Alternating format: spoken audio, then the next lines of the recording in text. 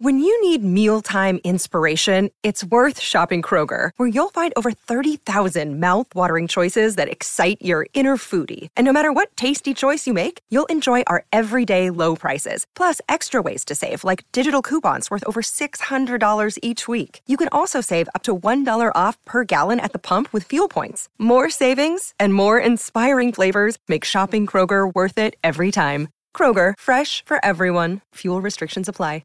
Hey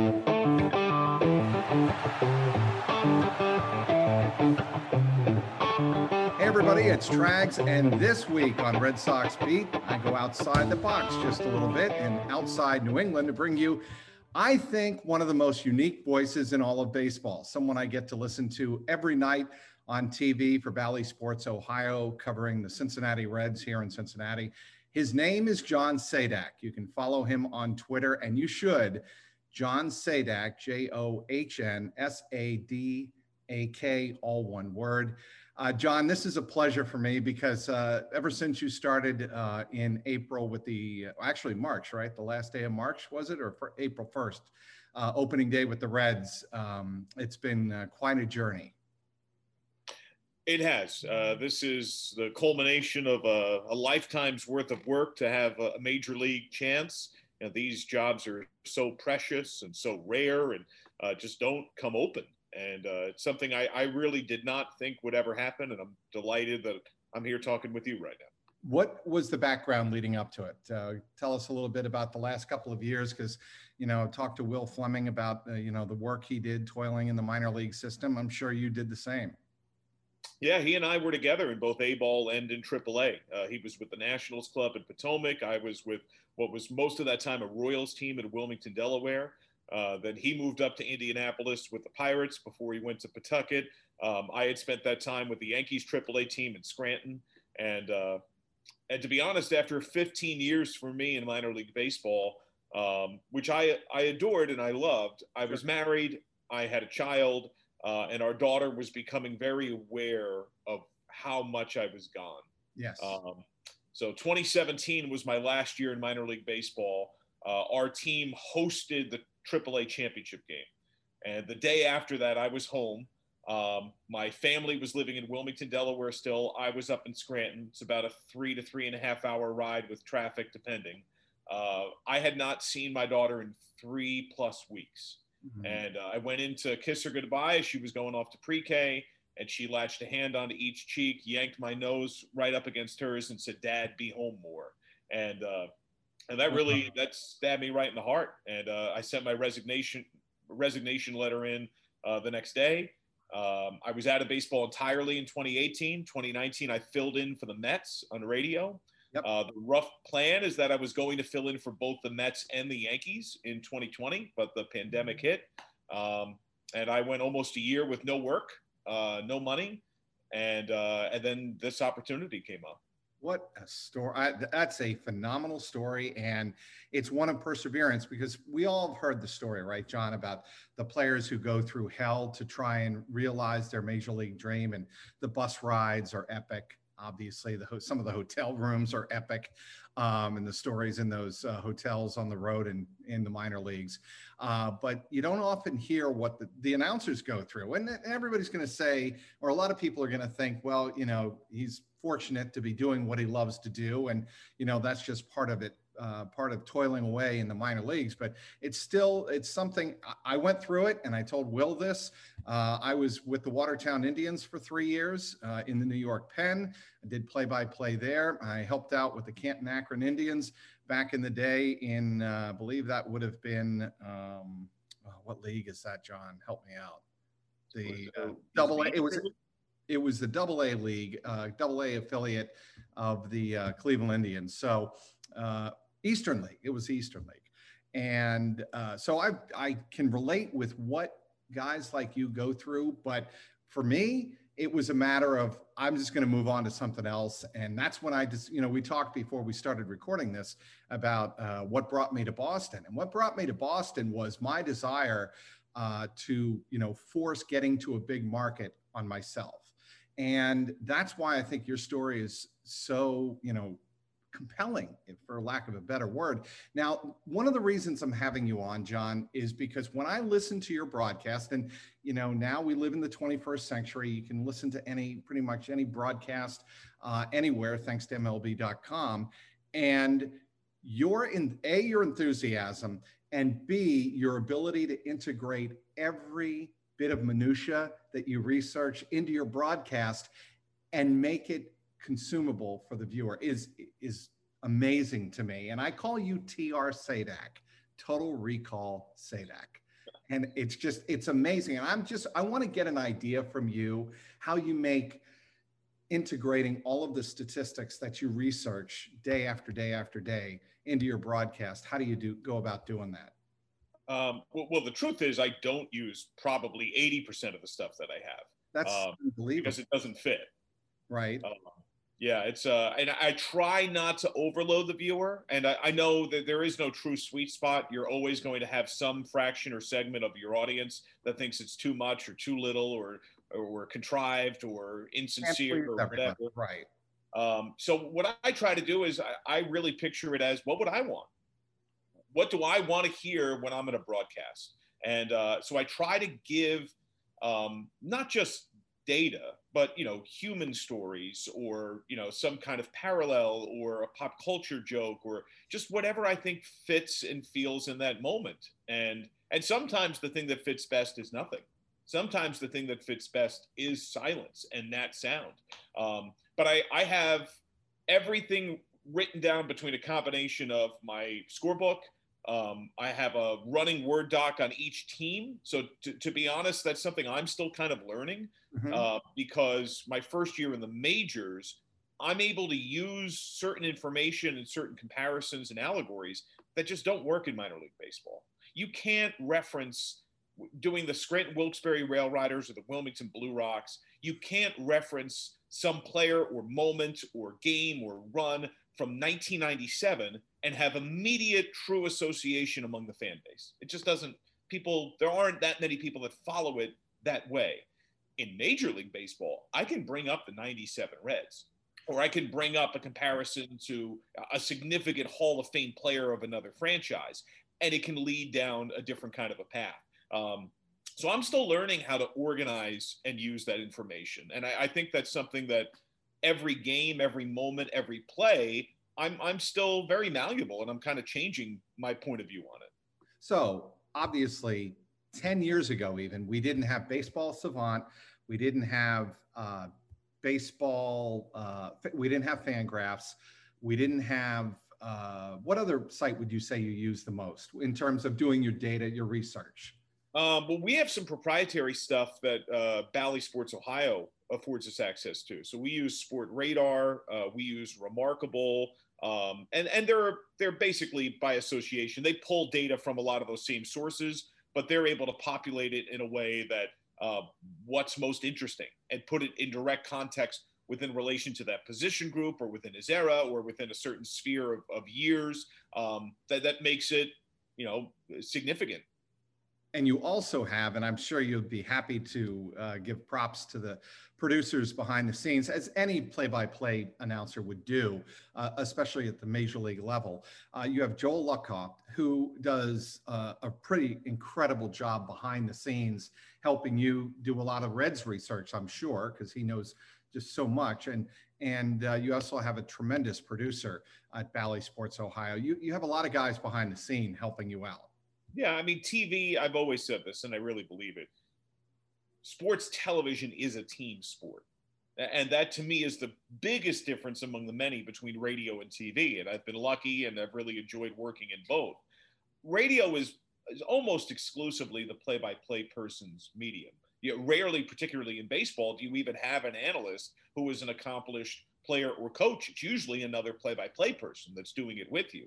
Right. Where TV, it's so communal. It's everybody working together. And that's where I'm incredibly fortunate that there is such a legacy within this Reds broadcast. Most of our crew members in every regard, from our A1s to our camera folks to everybody in the truck, TD and graphics, and they've been doing this for decades.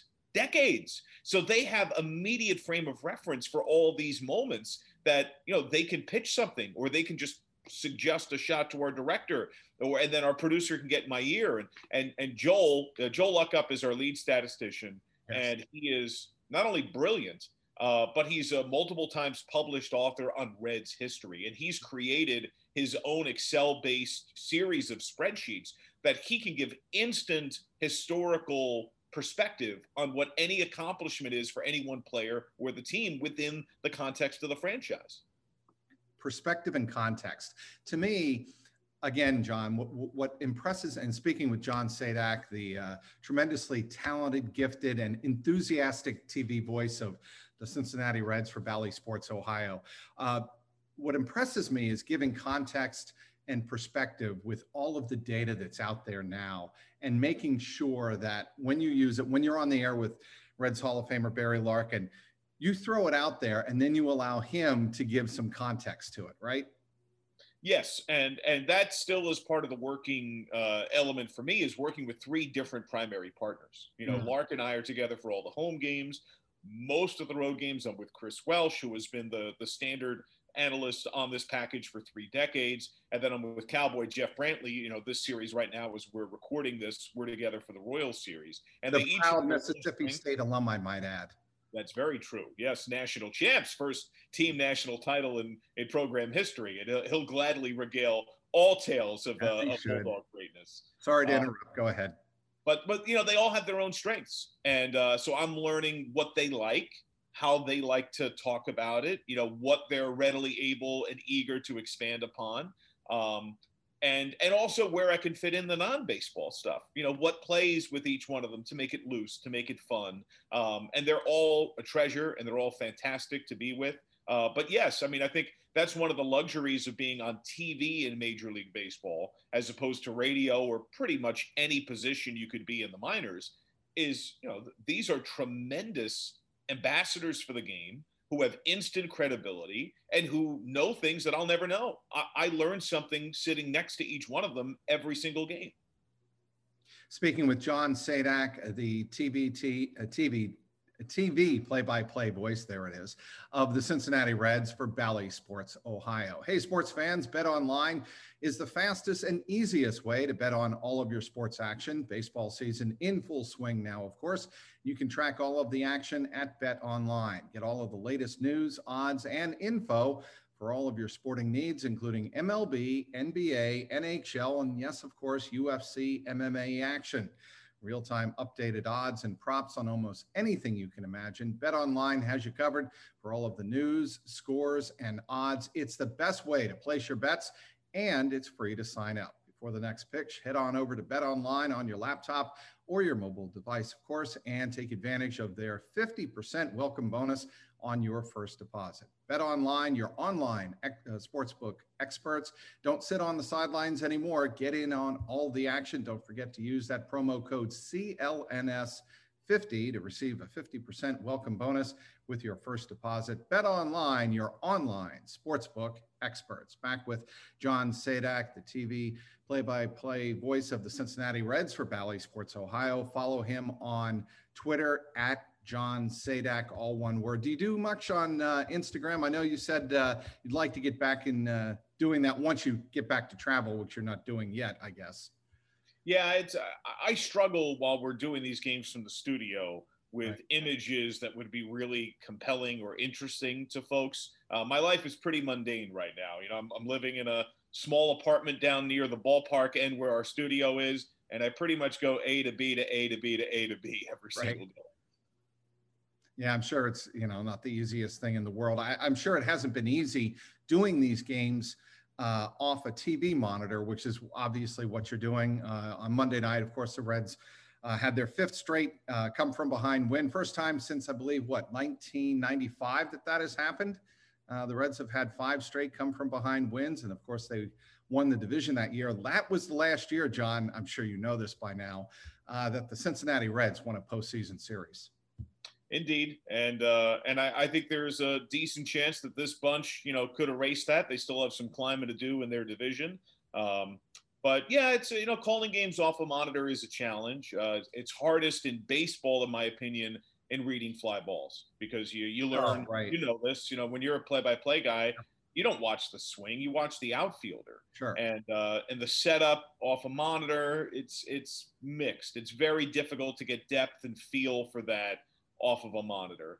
But it helps for me that, you know, a lot of my national work in the fall and the winter time, I did 3 college football games, 2 NFL games, including a playoff game, and almost all of my college basketball outside of the NCAA tournament off of a monitor. And, you know, comparatively, basketball is by far the easiest sport to do that in. But just those repetitions, learning how to deal with a delay, learning how to deal with screen images that may freeze or hiccup from time to time, that prepared me immensely. If I had gone exclusively into baseball without any of that prior monitor experience, I think the first month would have been a lot rougher. Yeah, I'm sure it would have been, but you know, you're a pro and you are able to figure things like that out. Over the weekend, I got to tell you, John, and I saw you at Great American Ballpark on the 3rd and the 4th. I was covering the Cubs for MLB.com. To see Great American Ballpark full, certainly on Friday night for fireworks night, and even Saturday and Sunday, very good crowds, lively crowds, of course, because there was a lot of Cubs fans on hand for all 3 games. You compare that with what I went through, and everybody back in the Boston media went through a year ago at Fenway, watching the Red Sox work out. The season, of course, hadn't even started yet. And it was just so surreal, eerie almost, and watching the players play in an empty ballpark. To have come this far, I think we're very lucky and fortunate to have baseball back. I would totally agree. And I think I would agree with you also that, you know, this last series represented that first flush feel of what we remember, of what those epic, you know, divisional battles, a full ballpark that is just brimming with energy. There is a tangible feel to what is immaterial. You know, that there is a sense of power to the presence of the fan. And I think the Reds were on the other end of it when they were in San Diego. Yes. The Padres had their reopening day, had their first 100% capacity. Reds got swept in that first game. You know, the Reds had roared back. They hung 4 on the board in the 9th inning. India hit that huge home run. And their fans, the Padre fans, seemingly willed them to that comeback. Eric Hosmer said after the game that he did not think they would have rallied, nor would he have hit that home run without the energy from that full stadium. It's a real component, and it's part of what makes live sports so compelling. It's what makes it great.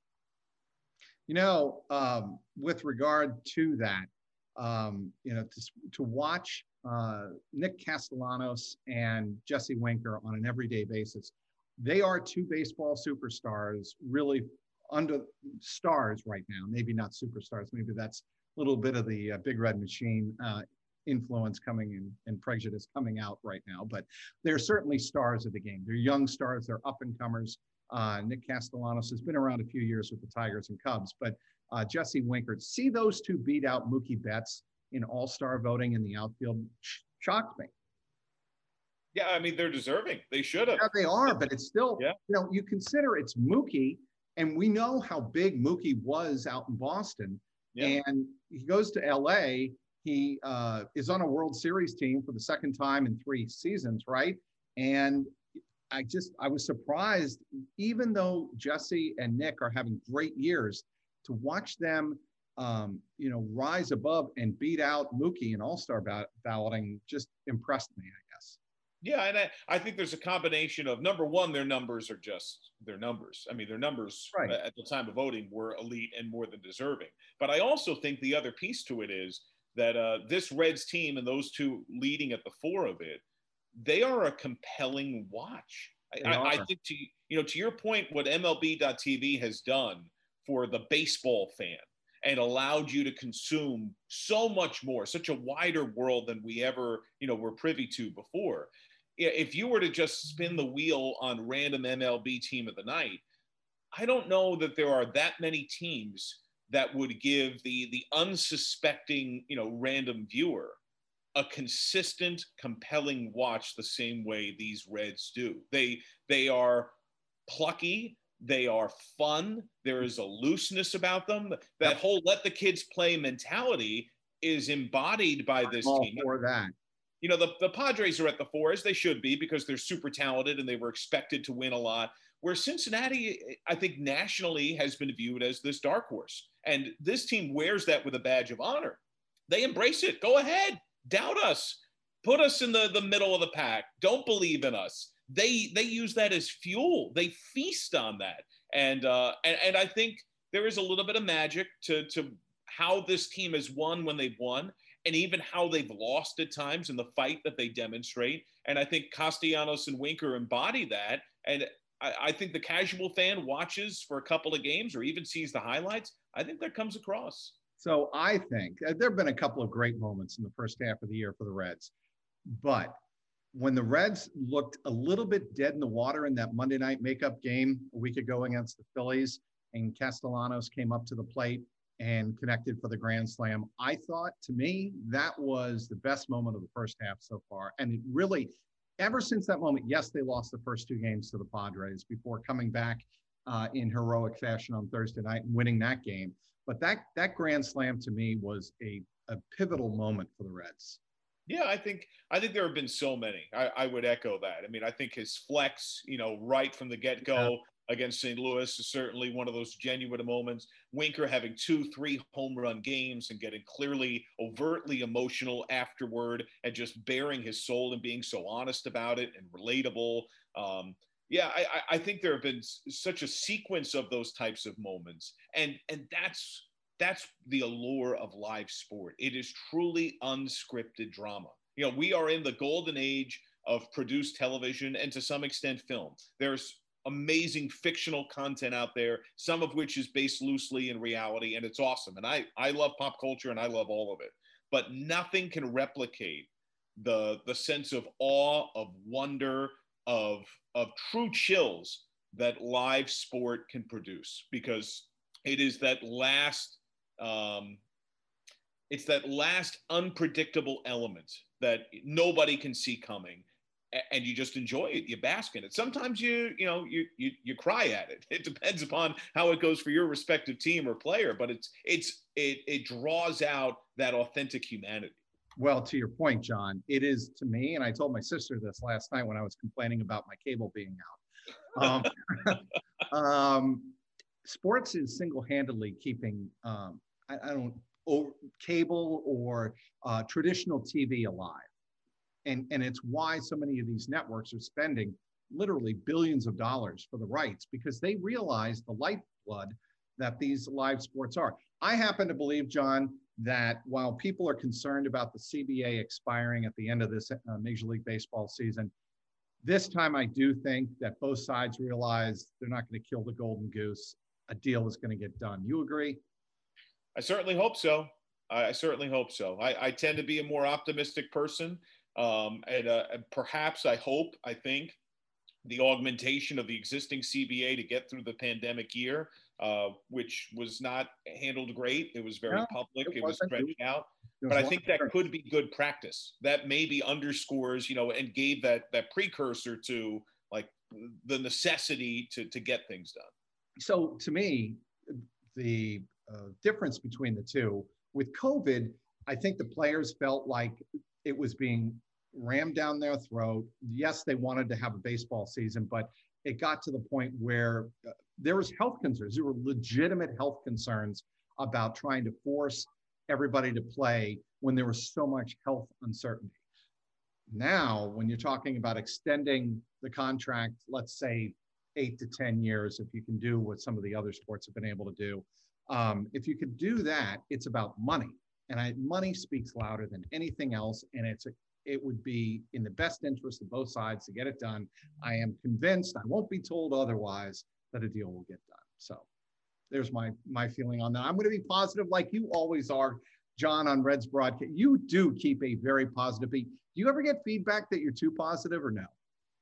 Yeah, there's some people who believe it's a put on, who think it's fake or insincere. That's really me. Like the experience of the viewer, to let you know through the lens and context of my family, like that's what my wife experiences when I'm watching games. What you're hearing from me, that is me. Like that is how I take in sport. If I weren't announcing, I wouldn't be talking quite as much, but the experience would be very similar.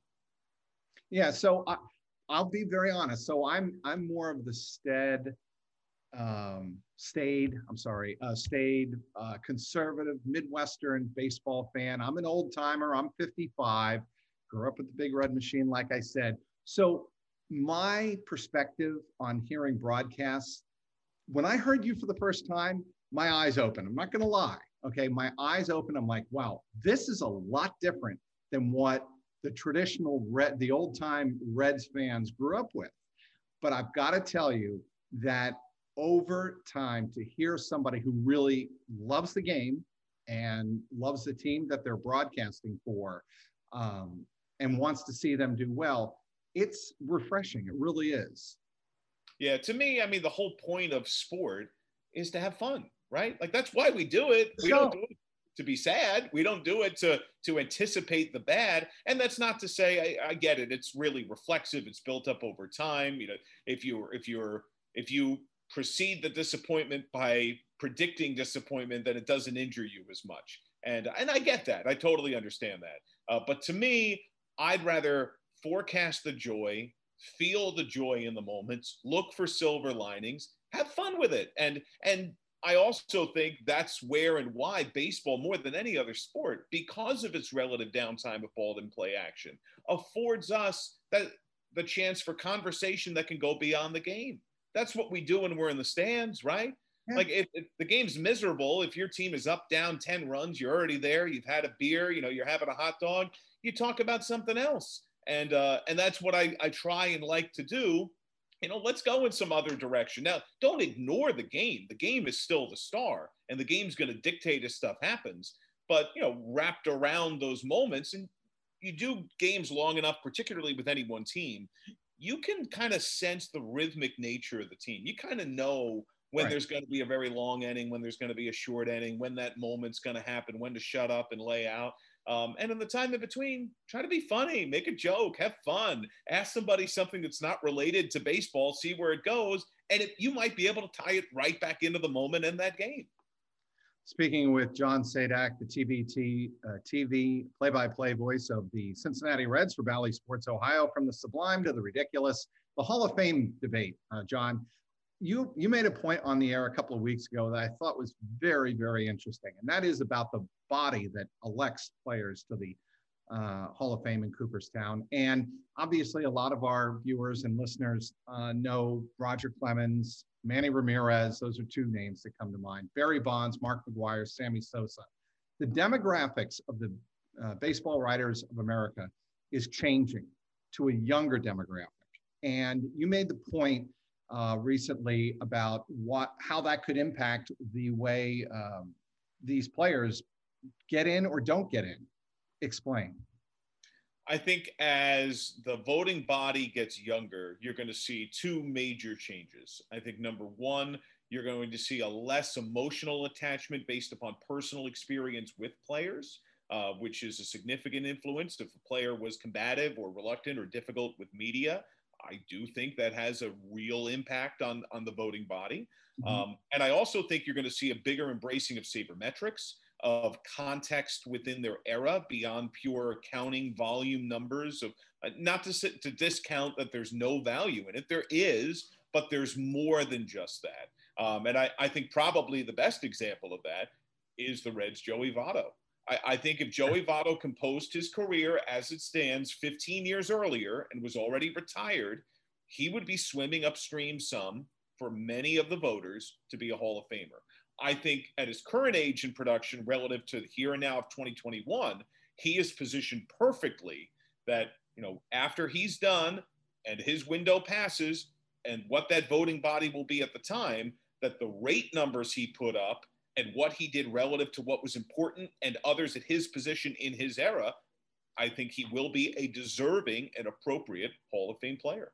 I think 4 of the 6 metrics on Baseball Reference have him getting into the Hall of Fame. And I do think he'll get in. The old timers, the old school would say, yeah, but what did he do in the playoffs? Kind of the reflexive, the corollary of what Curt Schilling went through, right? It's Curt Schilling's all about what he did in the postseason. Whereas I think Joey Votto is the more traditional candidate because he has put up numbers, especially on base numbers, that we just haven't seen from that position in a long, long, long time.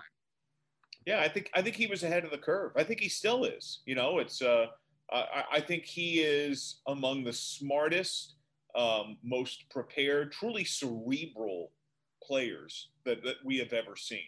That he is always trying to see where there is a deficit within the game, where and how his skill set aligns with that, and how to best take advantage of it. And by the way, he's really friggin' good. I mean, and look what he's doing now. 37 years old. Right. I got to tell you, the way he got off to the start he got off this season was not encouraging. I mean, it looked like he was a little bit slow to start, but ever since he's come back from the injured list, he looks like a different player. He looks refreshed for one thing, and maybe that's all he needed was some time off. Well, the one counter I would make, though, is that, he had the COVID-related scare in spring training, and that cost him basically 3 weeks. Yep. He really didn't have a spring training. And for somebody who's going through as significant an approach and swing change as he, started during the course of last year when he sat for those 3 straight days, but was continuing to be augmented and implemented this year, that had a major impact. And then compound that with he was starting to get going and he broke the thumb. Where he is right now, I think is where he would have been third week of April if, he had a normal spring training and didn't have the thumb injury. And then imagine what could have been accomplished to this point if all of that kind of dominoed. I mean, the game's the game, but, he had never had an injury like that thumb injury. And obviously nobody had ever dealt with COVID before COVID. And it interrupted a process in a very process-oriented player.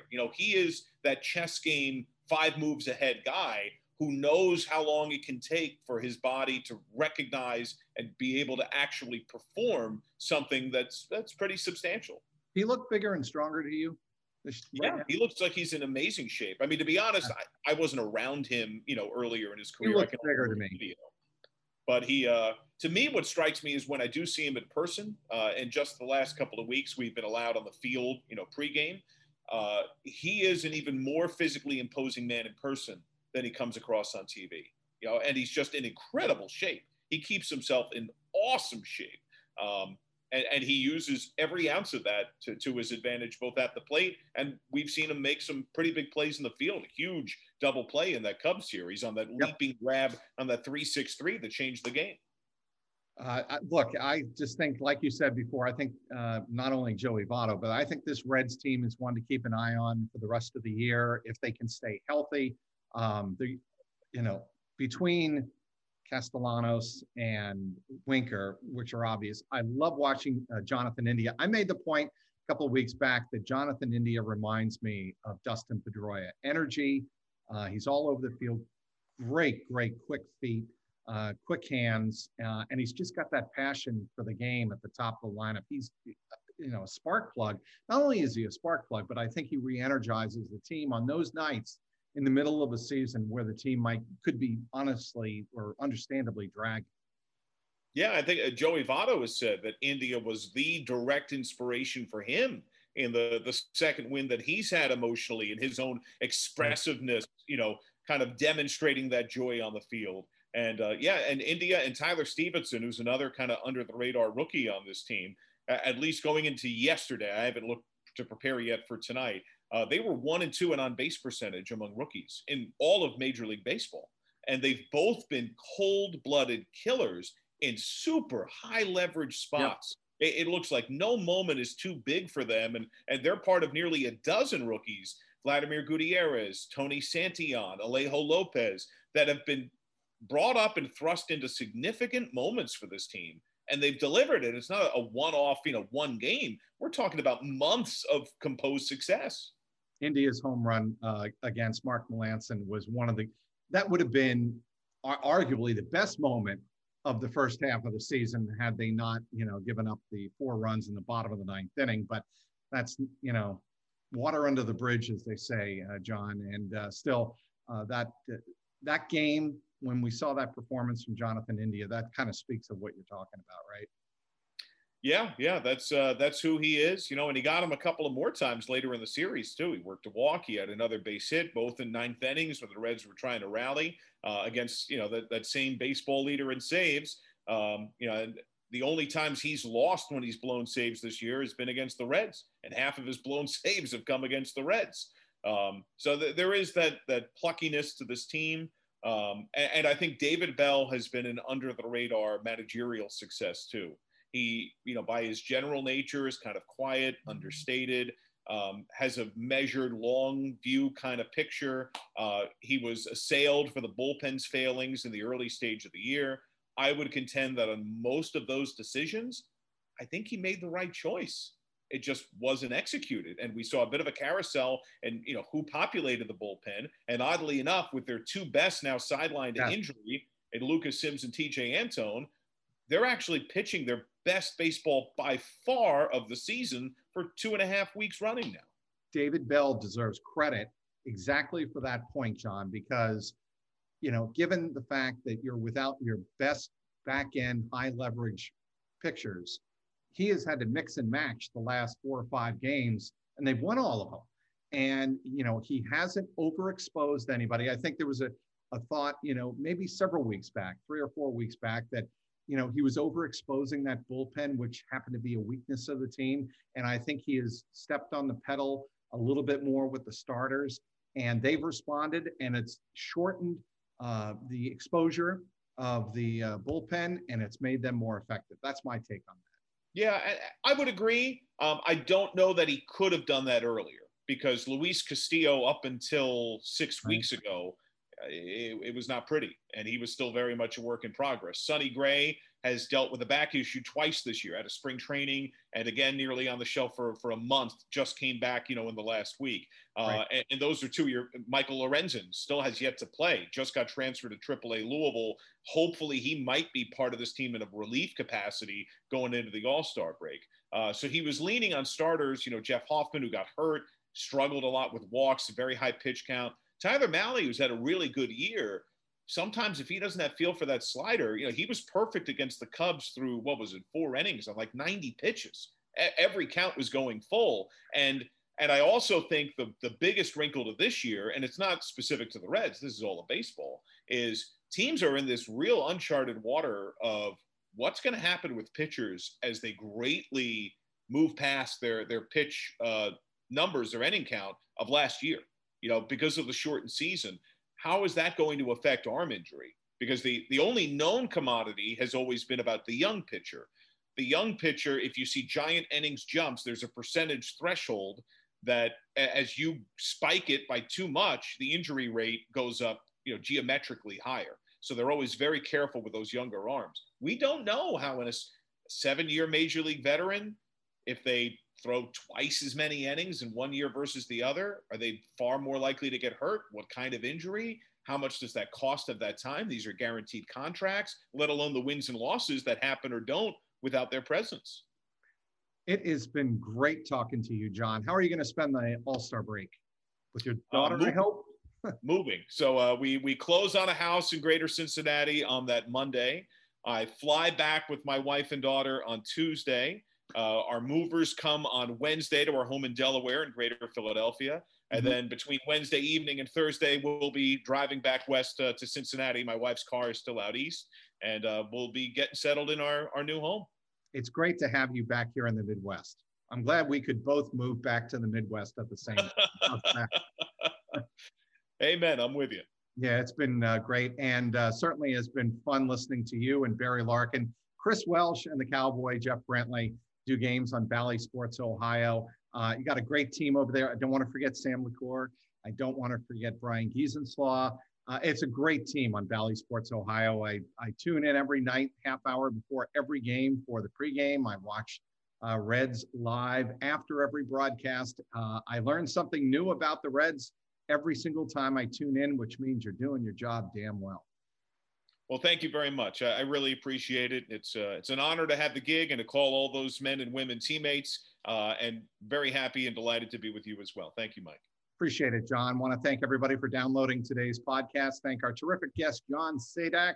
the one and only TV play-by-play voice of the Cincinnati Reds on Valley Sports Ohio. Follow him on Twitter at John Sadak, all one word, JOHNSADAK.